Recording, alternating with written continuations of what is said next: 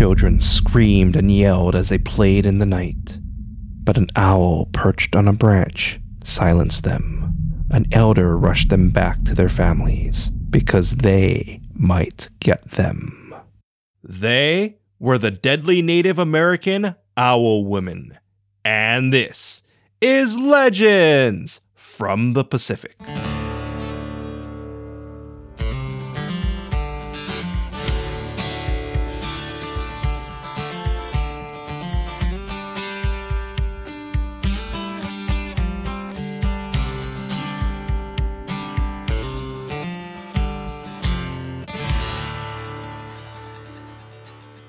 Aloha, and thank you for joining us. This is Legends from the Pacific, episode 80, The Deadly Native American Owl Woman. I am Kamuala Kaneshiro, a native Hawaiian professional writer, speaker, and Comic-Con panelist with extensive film and television experience. I study mythology, I've encountered unusual things, and I'm a geek. Thank you to all of you who took advantage of our Black Friday merchandise sale. Once again, our store is now open, so you can proudly display your support for our show by purchasing our merch through TeePublic or Amazon. Links can be found in our show notes and on our website, legendsfromthepacific.com, so swing by and make your purchase today. Every bit helps and everything goes back to our show. Later in this episode, your featured song and Hawaiian word, but first, the Owl Woman. Different tribes have different meanings for owls. Some view them as good, others bad. The Yakima people call the owl woman Tata Klea. As usual, I apologize if I mispronounced these or other words. As a side note, the Yakima people were semi-nomadic, and around 1806 they encountered Lewis and Clark during their expedition. But I digress. The owl woman ate snakes, rats, lizards, and other creatures deemed unclean. But they also hunted humans, and their favorite food were children. Owl women were taller and larger than a normal person. They also understood languages, which they used to lure their victims.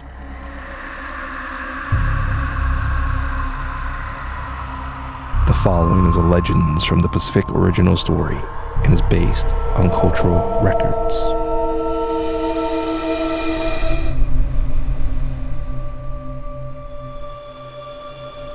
While 5 owl women sisters hunted, their youngest cornered 2 children beside a river. As the owl woman's screeching sisters approached, the brother stepped forward to protect his sister. The owl woman hit him. He fell into the river and was swept away. The owl woman sneered at the unprotected child, but something in the girl's eyes froze the creature. The creature's sisters landed and broke their gaze. "Is this the only one?" the eldest owl woman's sister hissed. The youngest nodded. "Yes, I thought there were 2, but I was wrong." The youngest was shaken and watched her sisters take the girl.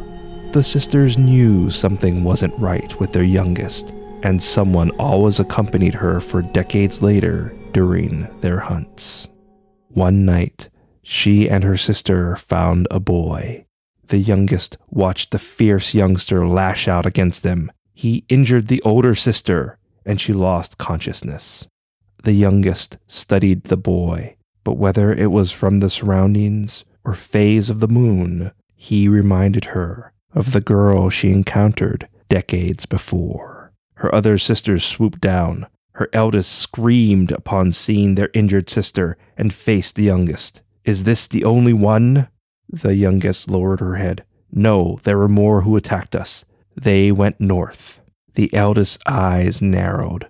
"Are you sure? His clothes match a southern tribe, and we didn't see anyone." "Then your age is affecting you," the youngest said. "They're wanderers with many families. Go north before they meet another tribe." The eldest loomed over her younger sister. "Don't mock my age and experience, which kept us safe for decades. We shall find this tribe and return with 2 children each, while you stay with him and nurse our sister. Use the sleeping root so she'll heal quicker." They left. The youngest kept her sister sedated while trying to raise the boy as her own. She tried teaching him their ways, but he didn't trust her. She frowned. My sisters will kill you if you're not strong enough. I'm trying to help you so you can live with us. But he refused her. Days later, the youngest heard her sisters approaching. I'm sorry. I did my best to help you, but I understand I cannot force this upon you. Swim back to your tribe and don't come this way again. She tossed him into the river and woke her sedated sister. The boy was found by his tribe's hunting party. They didn't believe they'd find him, but their shaman sensed he was still alive. The child was embraced by his parents. They took him to their old shaman, and the boy told him about the owl woman. The boy's words struck the shaman's heart. The shaman frowned. I've received visions of avenging my sister throughout my life. I know what needs to be done. He secluded himself and began a ritual. The youngest greeted her returning sisters. They were shocked to discover their sibling was still bedridden and determined to know what happened to the boy.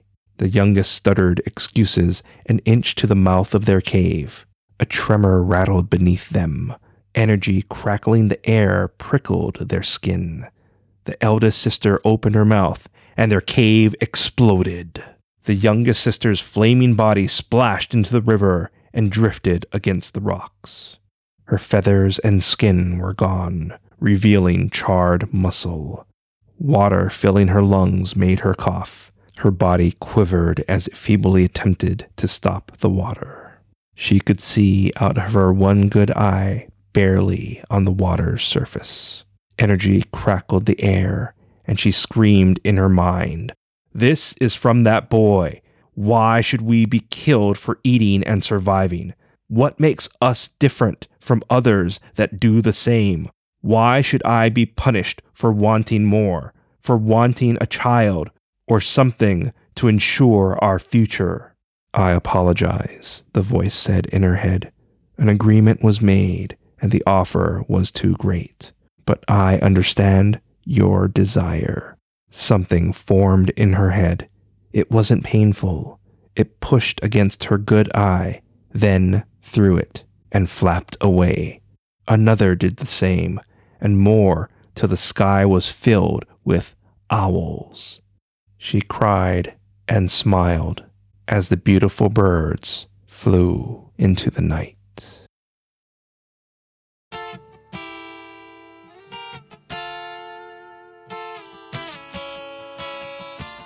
You can support us by getting 2 or 3 of your friends to listen to our show. This simple request goes a long way in helping us grow our show.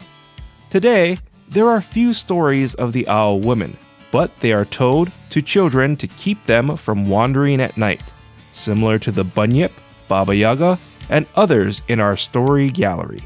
Also, the ritual and entity summoned by the shaman in our closing story is unknown. Some speculate the owl woman's cave explosion could have been explained by volcanic activity. As you know, my owl Makua is the Pue'o or owl, so I usually feel some connection with owls, though I understand some cultures view them as bad omens or death. Still, I can't help but believe there are more stories about the owl woman that need to be found and shared. If you feel our show deserves 5 stars, please give us that rating, write a review, and share Legends from the Pacific with your friends and family. I'd really appreciate it. With the holidays around the corner, a lot of you wrote in to thank me for recommending the board game Wingspan in last week's episode and asked for another recommendation. Well, this week is the very addictive board game Terraforming Mars. There's an app, but it isn't that good, so stick with the board game, which also has a single-player mode for when you feel like being Matt Damon from The Martian. I know I felt like that while playing the single-player mode. So yes, check out Terraforming Mars. Contact me if you want to know what expansions are good.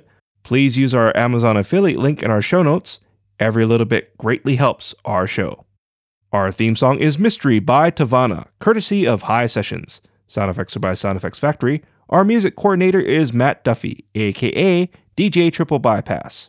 Links and show notes can be found on our website, legendsfromthepacific.com, including a link to your featured song, which is Latch by Simple Souls, courtesy of High Sessions. Legends from the Pacific was written, produced, and edited by me, Kamuela Kaneshiro. I also wrote our original stories. Your featured Hawaiian word is ahi ahi. Ahi ahi means evening. An example of ahi ahi is Alfred Hitchcock would greet you by saying, "Good ahi ahi. I am Alfred Hitchcock." Once again, ahi ahi is Hawaiian for evening. Thank you once again for listening. Mahalo and a hui ho. Latching on, babe. Now I know what I have found.